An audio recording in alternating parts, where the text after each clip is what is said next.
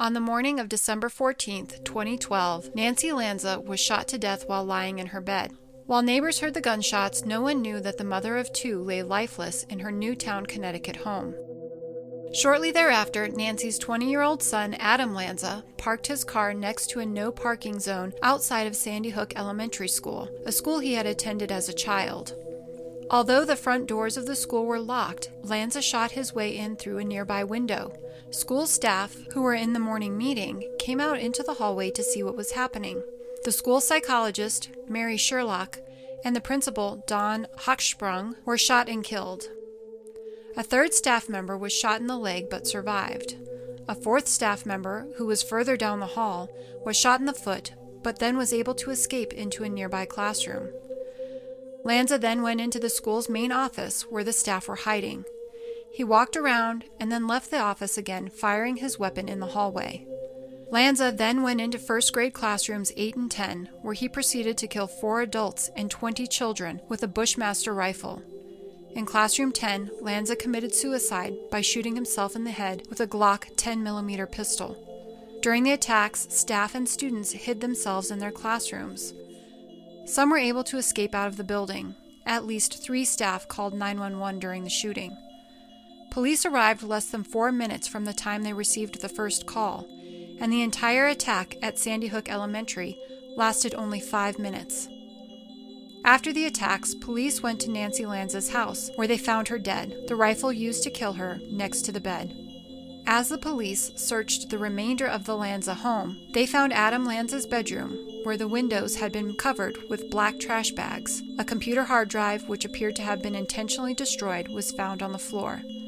Also located in the home were numerous firearms, all legally purchased by Nancy Lanza. Adam Lanza was born on April 22, 1992, to Peter and Nancy. He had one older brother.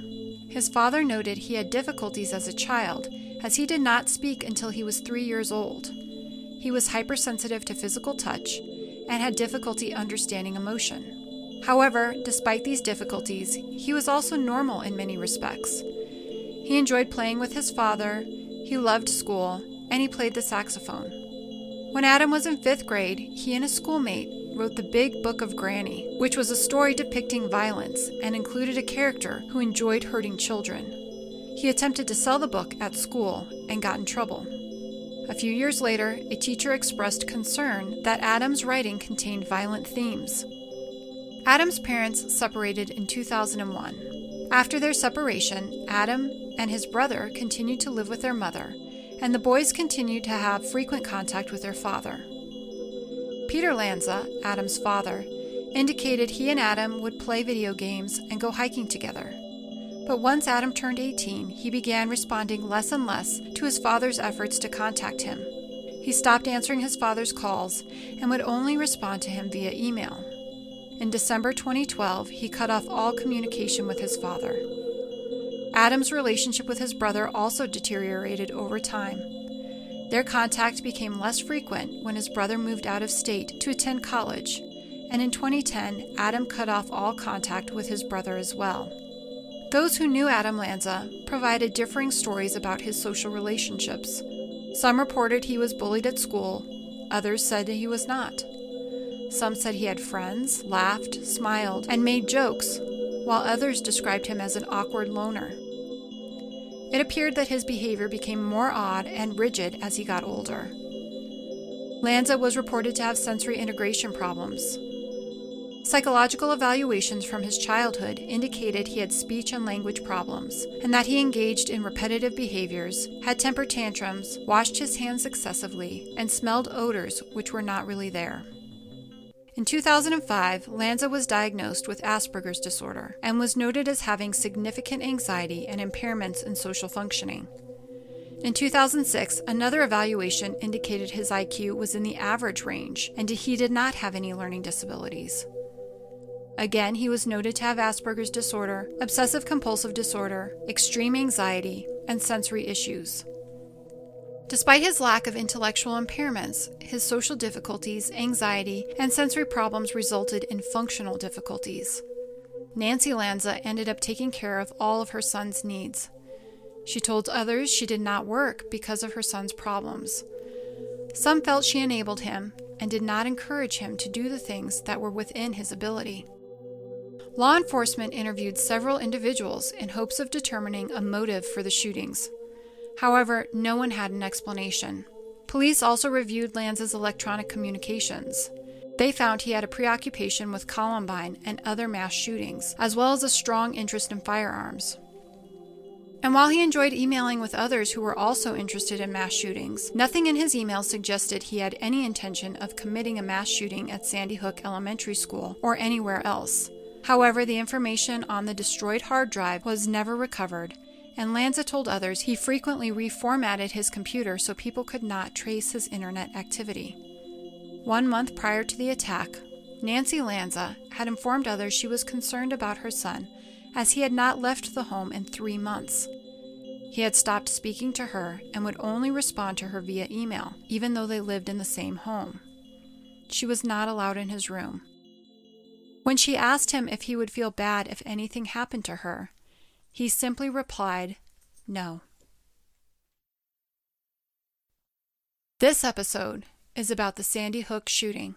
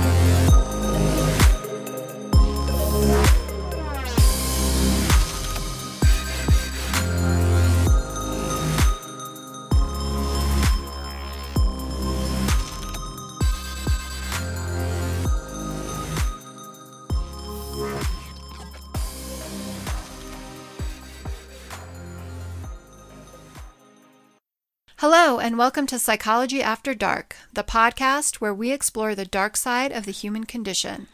We're your hosts, Dr. Jessica Macono and Dr. David Morelos.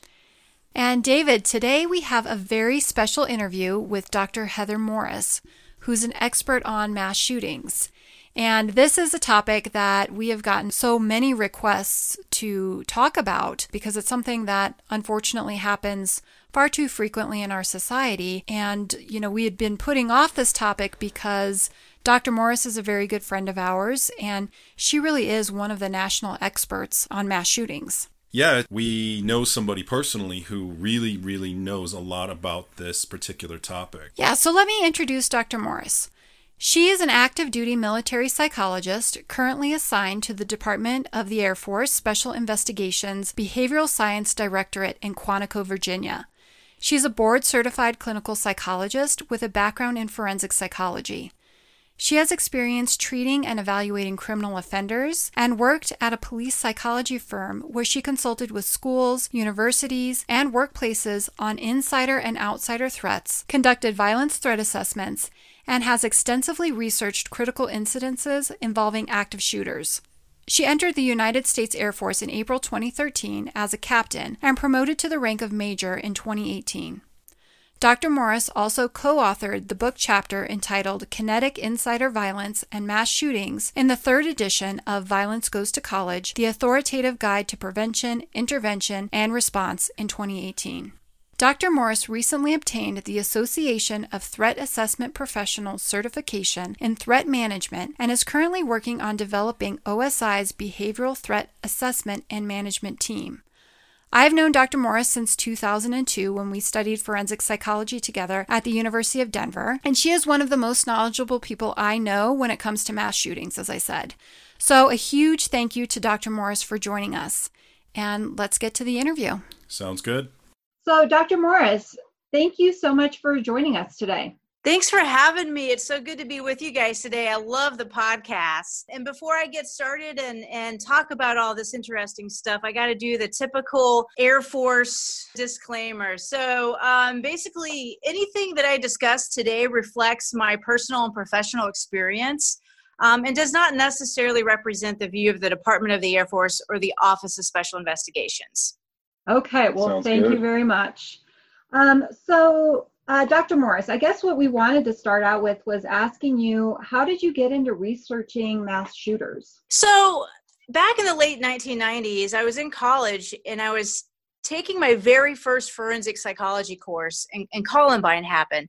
So I was already studying the psychology of violence and criminal behavior, and Columbine happens, and I was just immediately fascinated by what on earth can make somebody do something so horrendous. And more importantly than trying to figure out what would cause this is what are the things that we can do in psychology to help prevent something like this from happening in the future. So that's how I got interested. And that's what drove me to kind of look for a forensic psychology graduate program. Ultimately, I moved to Denver, Colorado, got into graduate school for forensic psychology, and very soon after started working with a police psychologist who responded to the Columbine shooting and who was an expert in threat assessment back then. So that's how I got my start. And I know that when you and I have spoken about mass shootings such as Sandy Hook or Columbine, one of the terms that you've used is the term Avenger. And I was wondering if you could explain what that means. Sure. So Avenger violence is defined by a perpetrator who considers violence as the only possible recourse for a perceived injustice. And it's really a slang term that was coined by John Nicoletti, and it's a term that I had used in the early to mid-2000s, and it's a subset of what we call targeted violence. So targeted violence is defined by a type of premeditated violence where the perpetrator identifies a specific target prior to their act of violence. So Avenger violence is really a subset of targeted violence. And for those listeners out there that are interested in researching it, that they'll probably get more luck with targeted violence. It's the more well-known term out there. So did Adam Lanza meet this definition? Yeah, I think so. So if you look at the Adam Lanza case, he clearly had a perceived injustice with society in general. In some of these cases, what you'll find is they won't have a particular person. In some cases they do, but a lot of times they're just kind of pissed off at society in general, or they have a hostility towards women. And in Lanza's case, if you look at his writings, his online postings, he very clearly had a grievance against society in general. He talked quite a bit about cultural norms and was very angry and vengeful towards the people who were able to go through society in a quote-unquote normal way. So he had this perceived injustice against society in general. So do you think that in general are the perpetrators of targeted violence mentally ill? So that's a great question. The answer is no. Most people do assume that if you're going to go into a public place or a school and kill a bunch of people, you must be crazy. But despite popular belief, the majority of these cases, they do not have a serious mental illness. In fact, the FBI did some research and found only about 25% of Avenger violence or targeted violent perpetrators actually had evidence of a serious mental illness. Now, that doesn't mean that it doesn't happen. And Lanza clearly did have a serious mental illness. However, it's not necessarily the mental illness that is the antecedent to the violence. If you look at Lanza's case, yes, he had some severe and largely untreated social and emotional challenges. He had a profound and worsening social isolation and possibly was psychotic. But if you look at what the issue was with Lanza, it wasn't his mental illness. It was the fact that he was obsessively fascinated with violence and had been for a long time. This guy wrote about murdering his mother when he was in the 5th grade. And if you look back on his online footprints, you will find that not only was he fascinated with violence, he was fascinated with violence against children specifically. In addition, he had this admiration for mass murderers. Not to mention, he had unfettered access to a large arsenal of weapons. So if you look at the Lanza case, yes, he had a mental illness, but that's not necessarily what was the problem or the issue. It was his fascination with violence that was the issue. It was the issue of him having access to really any kind of weapon that he wanted. And those are the things that we look for. When a young man is obsessed with violence and looks at people like the Columbine shooters in admiration, that's a problem. That is not normal behavior. And so do we know why he chose that school, why he chose little kids in particular? So there's a lot of hypotheses out there about why he possibly could have chose that particular school or that particular age in children. And he actually went to that school back when he was younger, but those were said to be his best years. Now, we do know that he did have a fascination with violence. He did talk and advocate for violence against children at different points in his online footprint. But probably the hypothesis that seems to make most sense for me was that Lanza was a very physically weak and an emotionally vulnerable person. And he really, really wanted to be this macho, masculine, military type guy. And the thinking is that he was aware of his struggles and he was aware of his weaknesses, and perhaps the only population that he felt that he could overpower is first graders. He did extensive research on other mass murderers, and he certainly would know that if he had chosen an older population, that older population would have likely have fought back. So that's one of the possibilities as to why he chose such a young population. And also the other one that kind of makes sense to me is the fact that he was so angry with culture and typical social norms, and he really had this hostility towards people who could go through society in a normal way. And he really thought the educational system was kind of the illustration of this. And so to do a school shooting with such a young population was essentially his ultimate act to try to show the world how significant he really was, how alpha male he really was, by shooting the most vulnerable of our population.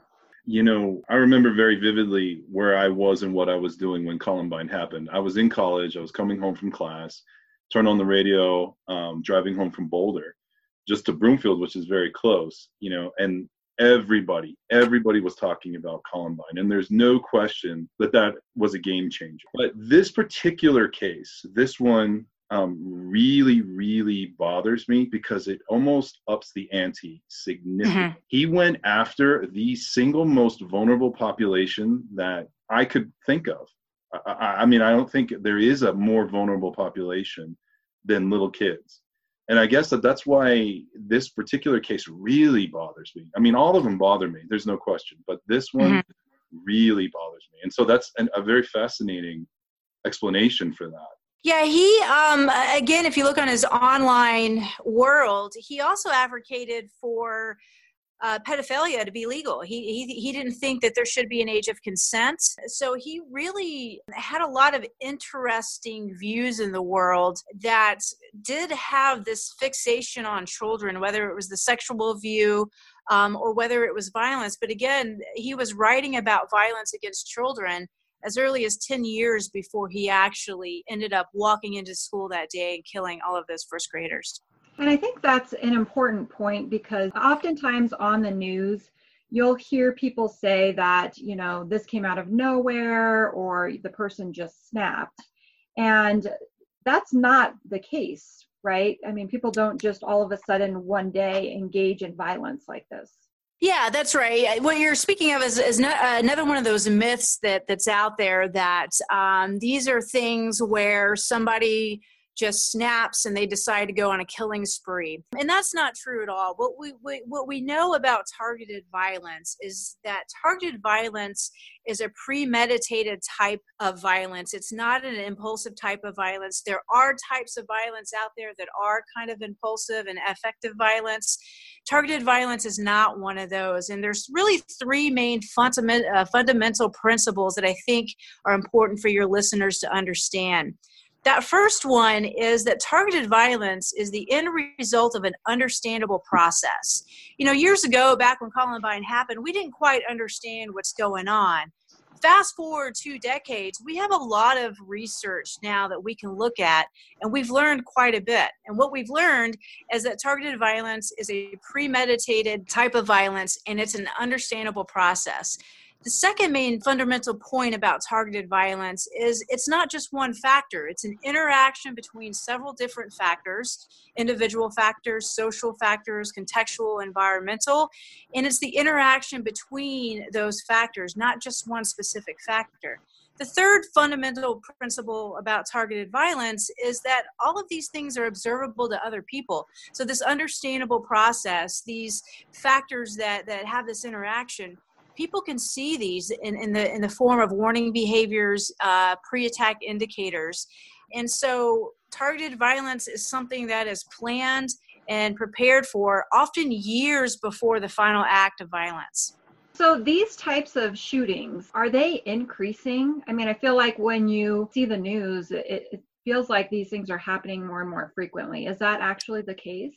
Yeah, actually, that is true. It is where we've started to see an increase. And if you just take the last couple of years, in 2016, there were over 382 of these types of violence, public attacks or shootings in schools and workplaces. In 2017, there was 346. 2018, we averaged one a day. In 2019, and this was early December, we had over 370 already in that year alone. So we are seeing an increase in this type of violence. Wow, okay. Do you have any theories about that? Yeah, absolutely. I mean, there's a lot of different theories out there. The internet is a big one. If you look at Columbine and you look at the increase we have seen since then, one thing that is changed in our society is the internet. And you basically can go on the internet and find any kind of chat room for any kind of hate-filled ideology that you can fathom. And you will find an instant room full of people who agree with you, who will reinforce your violent ideology and encourage you to do something about it. So the internet is certainly one way that this type of ideology is being reinforced and maintained. The other one is our current political climate. So we're very divisive right now, and we have a lot of hateful ideologies up there that are being normalized, and they're not being immediately repudiated from people in the top of our culture, and that's a big issue. And then in general, our society, we're really struggling with toxic masculinity right now. And if you look at a lot of these shootings, the core of toxic masculinity is right there at the heart of this type of violence. So can you expand a little bit on that, about what your definition of toxic masculinity is? Yeah, absolutely. And there's a lot of different terms out there, but kind of just a general term would be, any of the traditional traits of men that are deemed detrimental to society, such as the devaluation of women, the desire for dominance, or the use of aggression to achieve status, kind of the avoidance of appearing weak,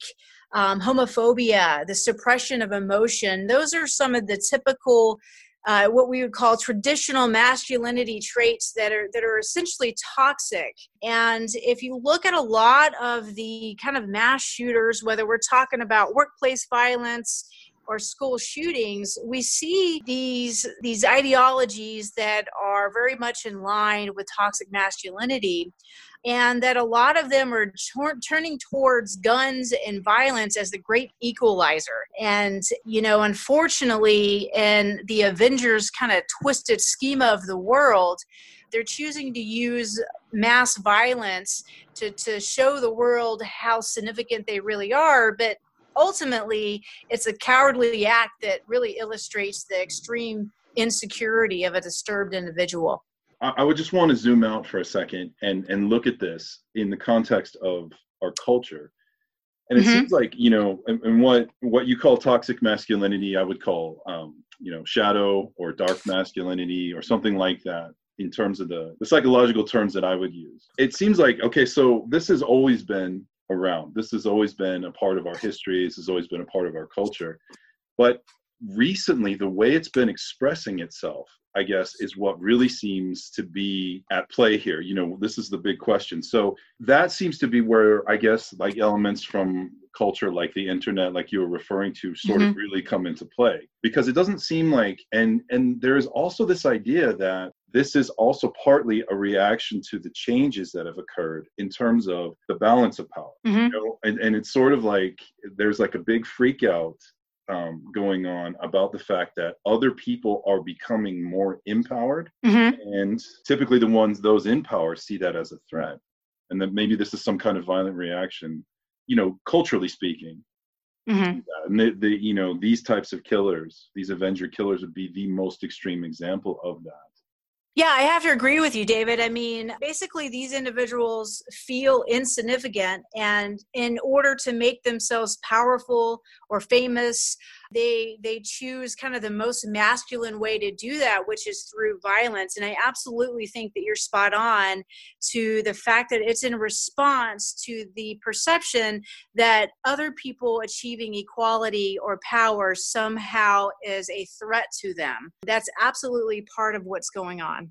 So Heather, you talked about the fact that these acts are planned over significant periods of time, that there are a lot of risk factors or red flags or warning signs that are present. Has law enforcement become better able to predict and interrupt these types of violence? Yes. And I say that with a little hesitancy because you'll see differences between different departments at the local level. But by and large, what we're seeing is a shift in the law enforcement culture where essentially everybody's trying to get left of boom. You see a lot of local law enforcement as well as federal and state law enforcement really take on the threat assessment approach. And the threat assessment approach was developed by the U.S. Secret Service in the mid-90s to address assassinations.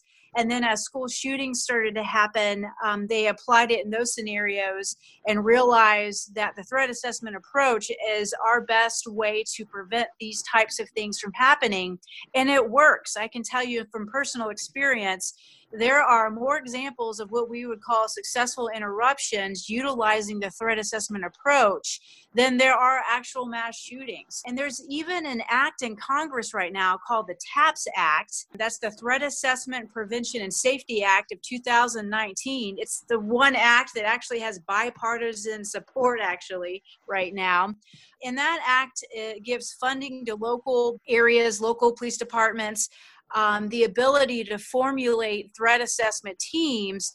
And threat assessment teams are formed by folks who have experience in threat assessment and can pull together a multidisciplinary group of people to look at these cases individually and look at the risk factors and warning behaviors and come up with mitigation and management strategies to try to prevent the individual from becoming violent. Well, that's encouraging. So we do know that law enforcement has a good strategy for interrupting these events. And so, you know, I'm wondering, are there other things that organizations or governments or workplaces can implement to help to prevent these types of occurrences? Yeah, absolutely. I would encourage really any business, any organization, or any local law enforcement that has not yet developed threat assessment to contact their local ATAP chapter. Now, ATAP stands for the Association of Threat Assessment Professionals. That's the national organization for threat assessment professionals, and it's kind of it's a law enforcement and psychology type professional organization, and there's local chapters all over. And so if there's an organization or a business that's interested in setting up a threat assessment program at their organization or business, they can contact the ATAP local chapter, and somebody will certainly help them kind of understand what they need to do to set up a threat assessment program. Do you know, do a lot of schools, universities already have something like that in place? Yeah, absolutely. A lot of them do, not all of them, but it's becoming more and more commonplace for universities and schools to have a threat assessment team and a threat assessment program organized and developed so that when they come across these types of situations, they're prepared to handle them. So getting back to what you had said about Adam Lanza and the mental health component and some of the mental health issues that he had going on, I thought that that was fascinating, that you could sort of have these two things side by side. What I think is important about that, and I know that Jessica and I have mentioned this on the podcast a number of times, but that the stigma that surrounds mental health is already, or people with mental health issues is already a problem. To be able to say like, look, this guy did have mental health issues, but we're pretty sure that that was completely separate from what really drove him into this act of violence, I think is fascinating, because I wouldn't have said that. I would have been like, of course, his mental illness was part of it. And maybe he was one of those very few cases, where his psychosis or whatever contributed to this act of violence. But I think it's very interesting and fascinating to hear that, you don't think that that was the case. Yeah, absolutely. And I think the other thing that is confusing, not only just to normal lay people, but I think confusing as for psychologists, a lot of psychologists don't understand what's going on when you take mental illness and mass murder. And one thing that's getting missed is personality disorders. Now, it is not a mental illness to be violent or have hateful ideology. That's a problematic personality characteristic. And major mental illness is not the same thing as having a problematic personality or having a personality disorder. And if you take a lot of these cases where these individuals who commit mass murder, even the ones that do have a serious mental illness, if you look deeper, they also had a personality disorder, or they had certainly problematic personalities in terms of lack of empathy, grandiosity, callousness, paranoia, and extreme hatred towards other folks. That is not a part of any major mental illness. That is a part of a problematic personality. And so what you're typically seeing are these folks that maybe do have a mental illness, but they also have a co-occurring personality disorder. It's the problematic personality that leads them down a path of violence. And it's also the main reason why treatment hasn't been successful. If you look at Adam Lanza, he clearly had lots of different possible diagnoses throughout his childhood and young adulthood. His mother would take him in to get evaluated, but he was very resistant to treatment. And it was because of his personality characteristics, not the mental illness, that was a problem there in terms of his inability to accept treatment suggestions. But again, this fascination with violence is more about a personality structure and not the mental illness. And that is what the issue was here, was a fixation, an obsession with violence and with guns. And there's nothing in the DSM that classifies that as a major mental illness. But if you look at personality disorders, you'll find that, especially access to cluster B, the old terminology, you look at those personality disorders and you start reading off what those traits are, and they're going to remind you not of Adam Lanza specifically, but also of a lot of other folks who commit mass murder. So Heather, you said that we can identify certain risk factors and warning behaviors. So what would be some examples of those? Absolutely. So I think it's first important to distinguish between a risk factor and a warning behavior. So your risk factors are going to be those things that are really risk factors for a lot of different things. And they include having lots of stressors in your life, having a mental illness, again, as a risk factor, not necessarily a warning behavior, but anything that makes you vulnerable to criminal behavior or social isolation, those are going to be your risk factors. Now, your warning behaviors, those are indicators that are specifically related to targeted violence. So again, just to list off the risk factors, if you have a history of violence or criminal behavior, that's obviously a risk factor. If you have a lot of stressors going on, if there's suicide ideations in the individual's past, that's also a risk factor. Mental illness is a vulnerability, exposure to violence, substance abuse or dependence, like a number of things that can be a risk factor for targeted violence as well. We had mentioned personality disturbance or disorder. That's a big risk factor. Any kind of intimate partner violence is a risk factor for targeted violence. Access to weapons, any kind of history of stalking or harassment, history of threat making, any kind of negative family or social dynamics, a basic history of non-compliance with rules and laws. If this is a person who just kind of does what they want when they want it, that's a risk factor. Any kind of social or emotional isolation, any kind of behavior that causes what we call social disruption or psychological disruption. Social disruption is any behavior that negatively impacts the normal day-to-day routines or operations, and psychological disruption is causing fear or concern in other people. So those would be some of the risk factors for targeted violence. Now, again, the warning behaviors or pre-attack indicators, this is going to be when there's evidence of a grievance or a perceived injustice. When the person has a grievance against a identified person, a group of people, or an organization, that's a warning behavior. Violent ideation. So if the person has a affinity for violence or believes that violence is justified, that's a warning behavior. Any kind of research or planning behavior.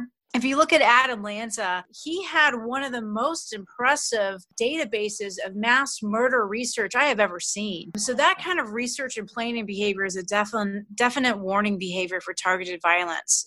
Any kind of preparation behavior, if they're rehearsing the violent act, they're acquiring more weapons or ammo, they're getting ready or preparing for a violent act, is a warning behavior.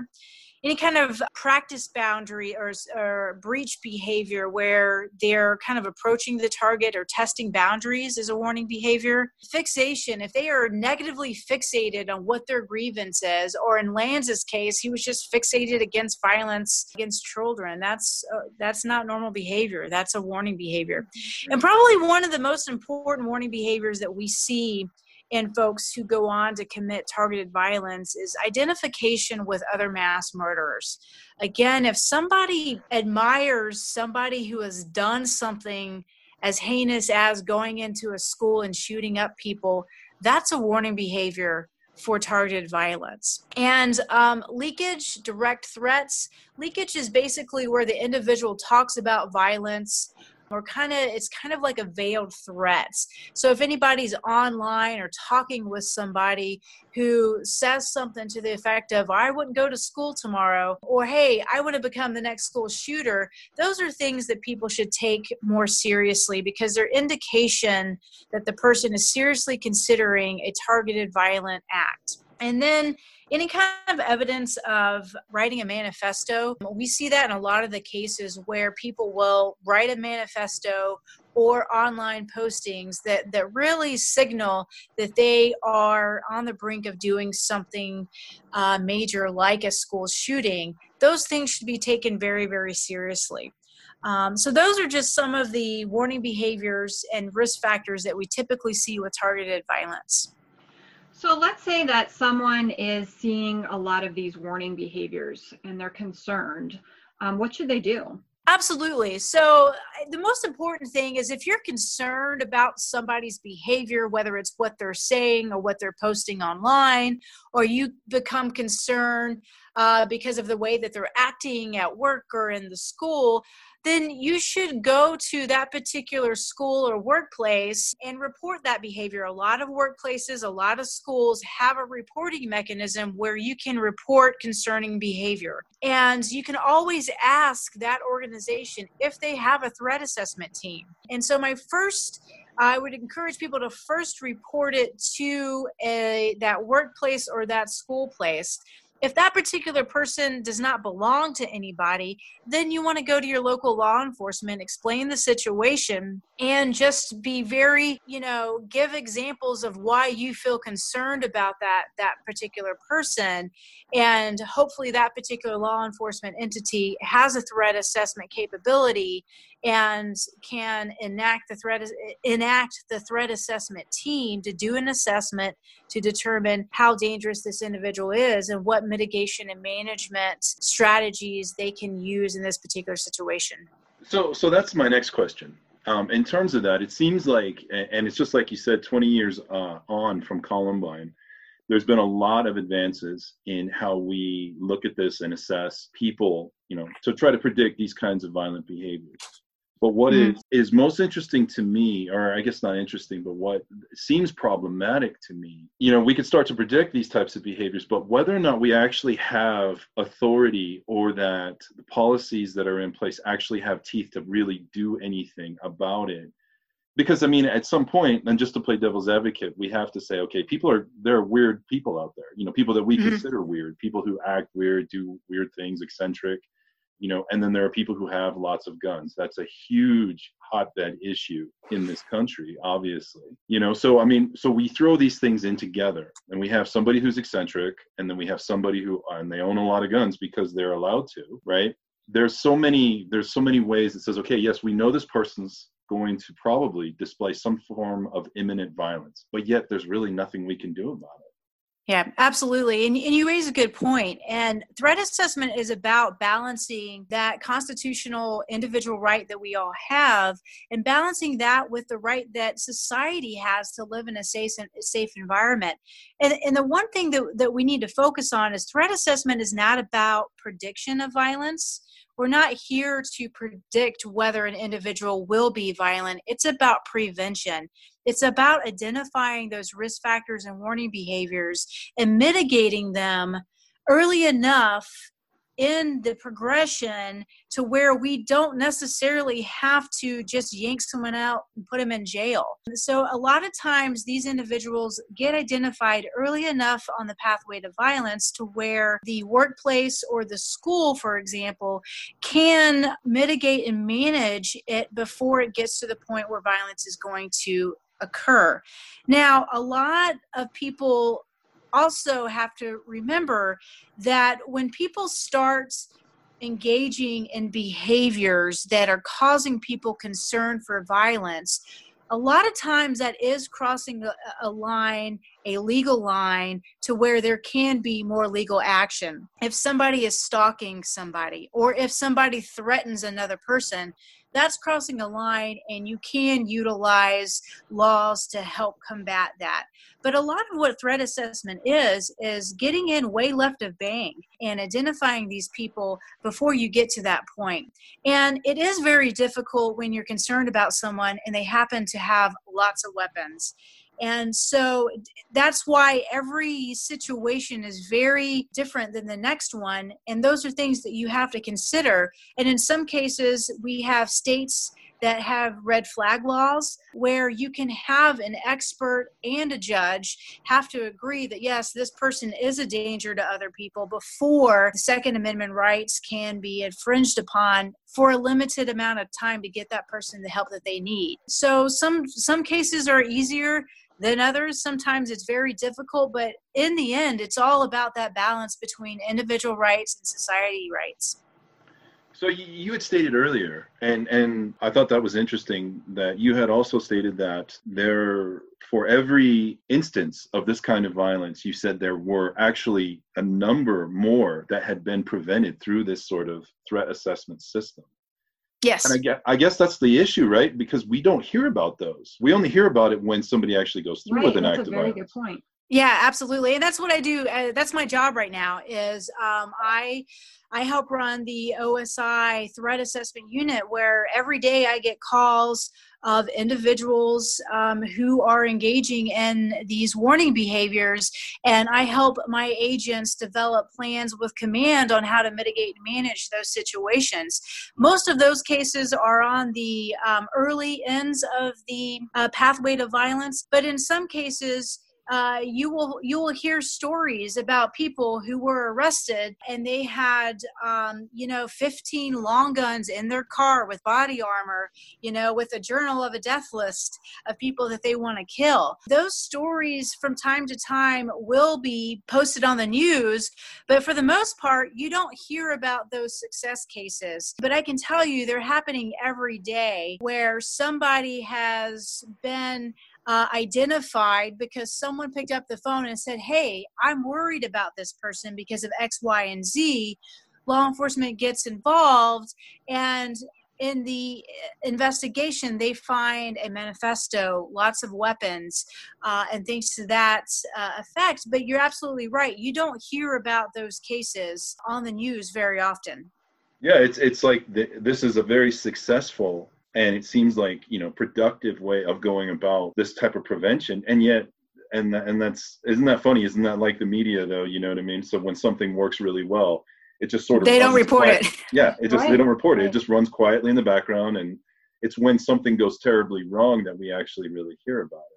But that's why I'm so glad that you're here to speak with us today, because I think that can help to give people a different viewpoint on this, that this is something that we are learning about and we are combating, and law enforcement is doing a good job a lot of times in preventing this type of violence. Absolutely. And we're not going to stop every act of targeted violence. That's impossible. But what you are seeing, again, is a shift in law enforcement where it is becoming more and more commonplace for law enforcement to have education and threat assessment, so that when a concerned citizen does call and say, hey, I'm concerned about, my son who's engaging in these behaviors, then there is a protocol to follow and actions that will take place for that law enforcement entity to get involved before an actual crime has taken place. So, Heather, if people are interested in learning more about this topic, about targeted violence, what are some resources that you know of? Absolutely. Well, I'll send you guys a link to the FBI's Making Prevention a Reality, Identifying, Assessing, and Managing the Threat of Targeted Attacks. That's a PDF that people can download for free. And it does a great job of explaining risk factors and warning behaviors. It also does a great job of how to set up a threat assessment team for organizations and businesses that are interested in doing so. It also talks about the mental illness myth that we talked about and kind of explains that a little bit further.